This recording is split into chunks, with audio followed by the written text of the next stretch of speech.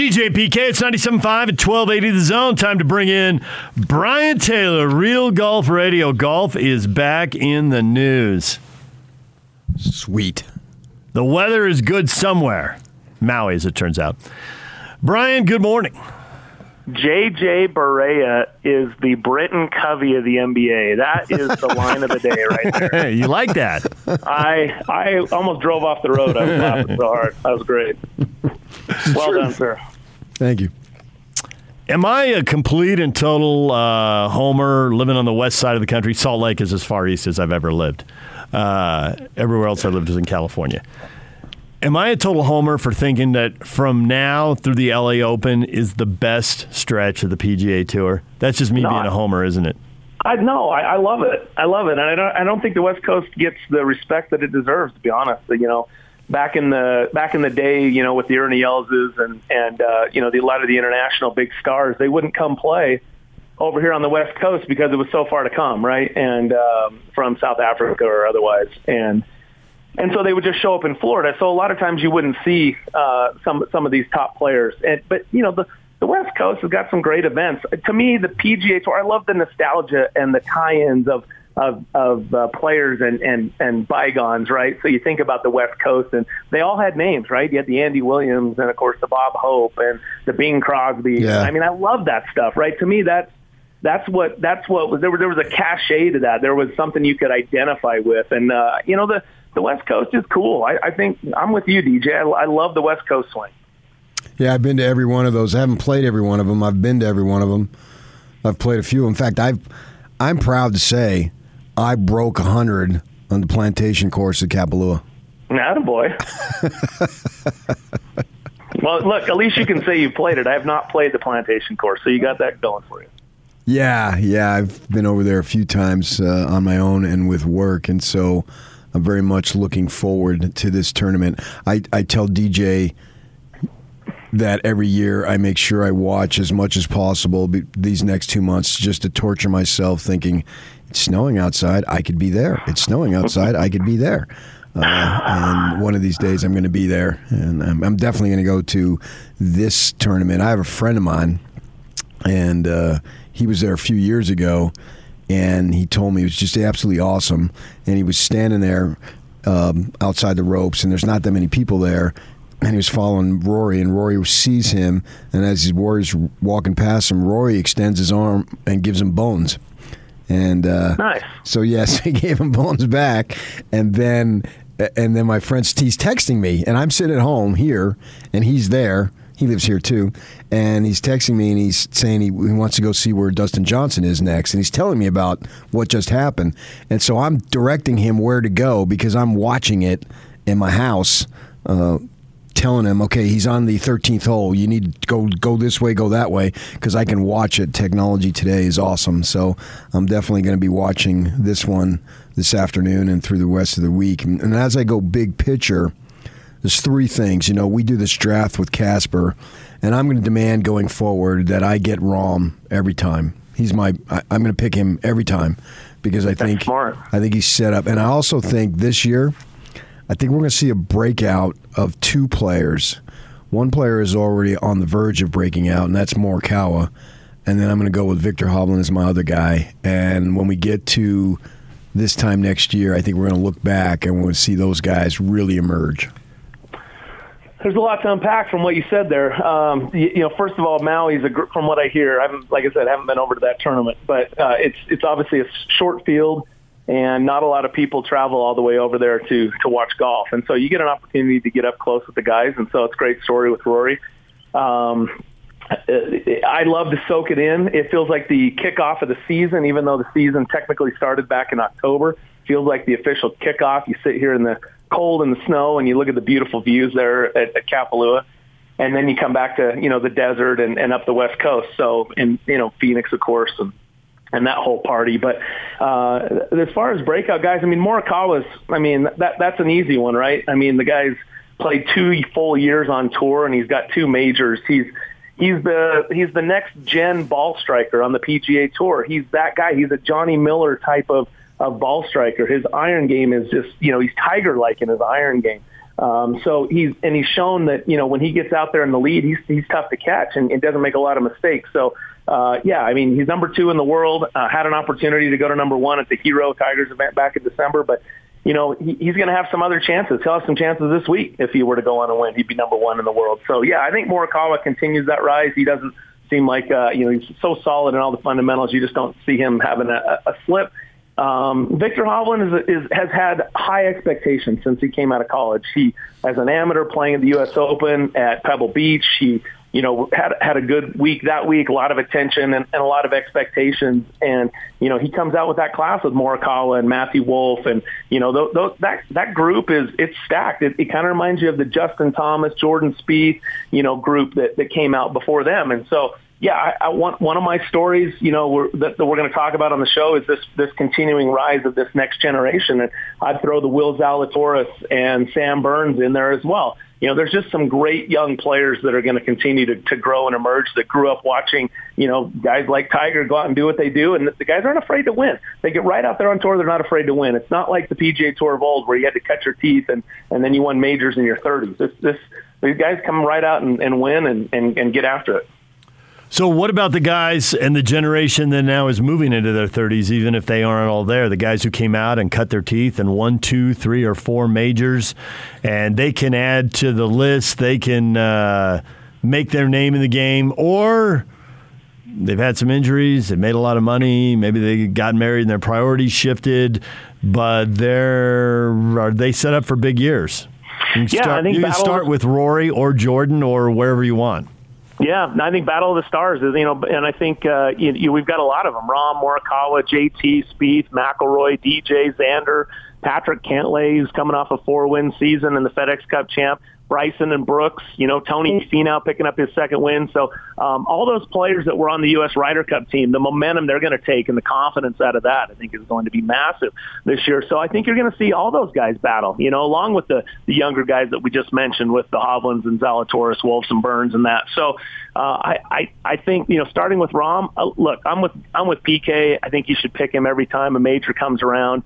He just came off his first win there at Torrey Pines. He's massive. I was watching a Callaway product launch feature, and he and Xander were on the tee box together. And I mean, Xander's not as big as the trunk of Jon Rahm. I mean, the guy has just got so much power, and he seems to be maturing. He's a dad now. It seems to have settled him down. He seems a little more grounded, and trying to control that temper that cost him, I think, a lot of tournaments early in his career. But he's got so much talent. So yeah, Jon Rahm's number 1 in the world. Does he hold on to it? Is he a dominant number 1? I think that's going to be an interesting storyline this year because, again, as you mentioned, Morikawa can take that over, and I think you'll see more of a carousel of that number 1, not because of a negative commentary on not having a dominant player, but I think you've got such great players in the aggregate. You're going to see, more parity. I think Justin Thomas is going to have a big year. You got the Players Championship win, shooting 64, 68 on the weekend. He had 7 top 10s.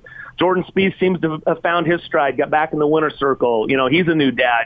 He seems the swing is coming back. He's making those putts again, that he was really famous for back in 2015, 16. Rory McIlroy is, that guy, he's coming up on Augusta. It'll be now the 8th time, I believe, that he's had an opportunity to complete the Kerr Grand Slam by winning the green jacket.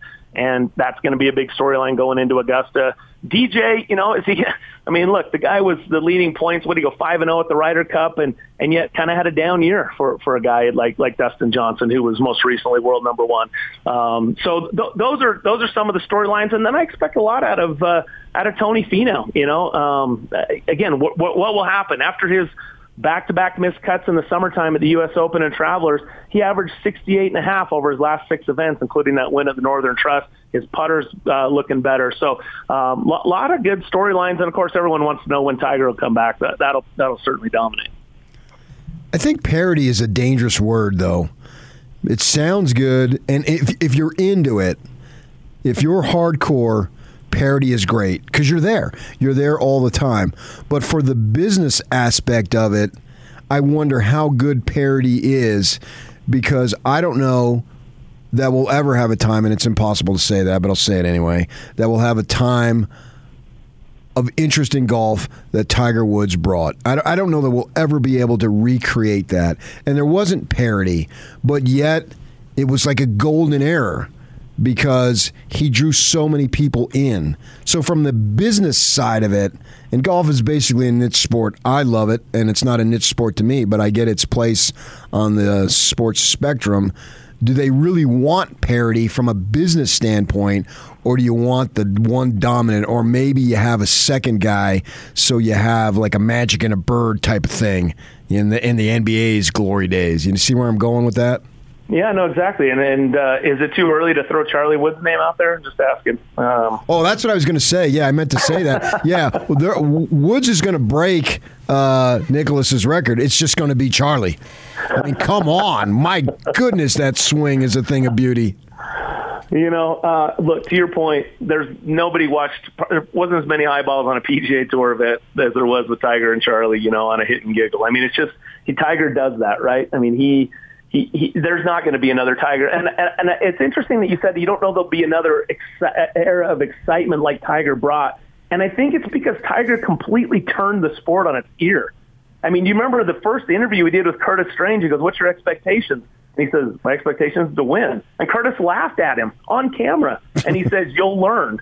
Well, we learned, right? We all learned that Tiger was different. He turned the sport. He took the Craig Stadler. And again, that's not a knock on the Walrus, but that was sort of the look of the PGA Tour. And he took it to this, young, flexible, strong, athletic approach and just dominated. So we were all sort of like, what is this? And Bryson's done that a little bit, but he hasn't dominated the sport like Tiger. He hasn't taken over the sport. So I only put that as context because I think it's an interesting point, PK. Let's say the next Tiger, quote unquote, comes along and he starts doing Tiger-like things. Are we going to be as interested, or are we going to be like, yeah, we've seen this? It's not going to turn us on its ear like what Tiger did to the PGA Tour. So that's my first comment. Second comment, I think that Tiger is still in the game enough, still popping in his popularity. And then this young group, I think there's enough stars that maybe they could make that up a little bit with the parity, a little bit, because the PGA Tour is in a good spot. On the women's side, we've got Nelly Korda in the U.S., number one player in the world. Okay, she is outstanding. She's got a terrific swing, and she's the first American, can you believe this, to hold the number one spot over from one season to the next. I mean, you got to go back to Nancy Lopez days before we saw anything like this. And so I think for women's, where the women's game is, having a dominant American player like Nelly, who's very popular, I think having someone like that people can say, hey, is Nelly playing? I want to tune in and watch that. Like what we thought Michelle Wee would do, like we thought what Lexi Thompson would do. I think that's important where the LPGA is right now. That star power is important.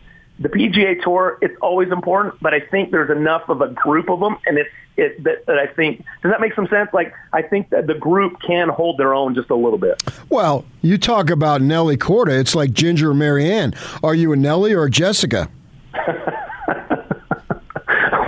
Well, I'm not going to take it to that. But that's her sister. I understand that's her sister. But I mean, Nelly looks like, if I was betting on the two, I would probably bet with Nelly. She seems to be, she is the number one for a reason right now. And when you said the Waldrus, you know what I thought of? Craig. Cuckoo Cachoo. Wow. And he's the Britton Covey of J.J. Verrer, man. That was a dead-on comparison. So I think that I think your theory about the group of guys can do it a little bit. You're basically saying they can't be Tiger. You're right, they can be interesting, and you're right, they can hold more than just the hardcore. And you will see it because there'll be tournaments where those guys largely don't play, and there won't be as many people at those tournaments. There won't be as many people watching those tournaments on TV. And then when you get back to what Bob calls the A and B plus events where most or all of them play, there will be more eyeballs on it. But it still won't bring what Tiger brought. And for what Tiger brought, you probably have to go back to when you had Nicklaus challenging Palmer. You probably got to go back. It was probably a 35-year gap. And that's probably what we're waiting for again. But hockey's waiting for the next Gretzky. And the NBA wants to make LeBron the next Jordan, and it's awesome, but he's still not Jordan. I mean, he's not. It's and fair. He's awesome, and he's dominating his era, and he's top 5 all time. But Jordan had a charisma thing that was just, I mean, it was a supernova. It was unbelievable. And Tiger had a charisma thing that nobody else has. And these other guys are awesome, and they have great stories. They don't have what Tiger had.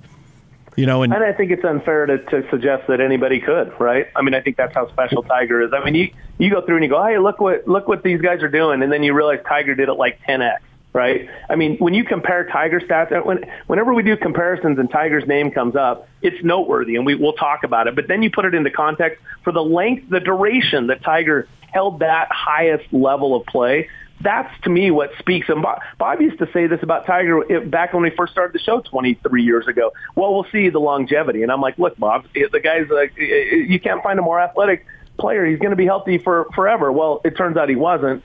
But, still, for him to maintain that level of play for a whole decade, you don't see it. And Phil Mickelson's a little bit that way, too. He didn't have the dominating game because of Tiger, obviously. But still, to pick up 45, 46 wins over the span and really not have any major injuries, it's, what Phil did at the PGA last year was super exciting for golf. And I think, that's kind of a cool part of the game. Is you never know when that can happen, and we never know if that might come back, and Tiger might do that at some point in time. So people will tune in to see that too. And I guarantee at some point this year, Tiger's going to tee it up based on what I saw last month, which shocked me. I think we'll see Tiger tee it up sometime this year, maybe St. Andrews, which is relatively flat walk, and it's the 150th Open Championship, and obviously he's won a couple of Opens there already. So that might be someplace we see Tiger with. But when he does, yeah, it'll be crazy what people will tune in to see.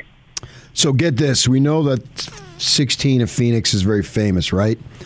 And the Saturday before the tournament, I'm going to be at hole 16, not to play golf. They're going to have a concert there, and I'm going to see two of my favorite artists, Thomas Rhett and Old Dominion, and they're going to play. They're going to set up a stage at 16, and they're going to have a concert there. And I'm really? Yeah. So yeah, and the tickets went on sale, like November or October, probably 10 minutes. Gone, and they're selling 20,000. So they'll have the stadium seats there as they normally. They take them down and then they put them back up. Right. And so obviously they would be up by then, because I played the course before in the summer, and it's weird because it looks nothing like it because they've already taken everything down. And then they'll have it back up. So I'll be there on the Saturday before, as they call it the Bird's Nest, and they have entertainment that goes along with the Open, with the Waste Management. Every night they have various groups, and these artists are obviously country, and they're going to start it the Saturday before. And my wife and I and some friends from Arizona are going to go over there. So we're going to be there for a concert, and it's going to be in the 16th hole. The Bird's Nest is right outside this course. For the Thunderbirds. Yeah. That's I hadn't heard of that. That's awesome. I'd love to see Old Dominion. I've seen Thomas Rhett, but I think that's great.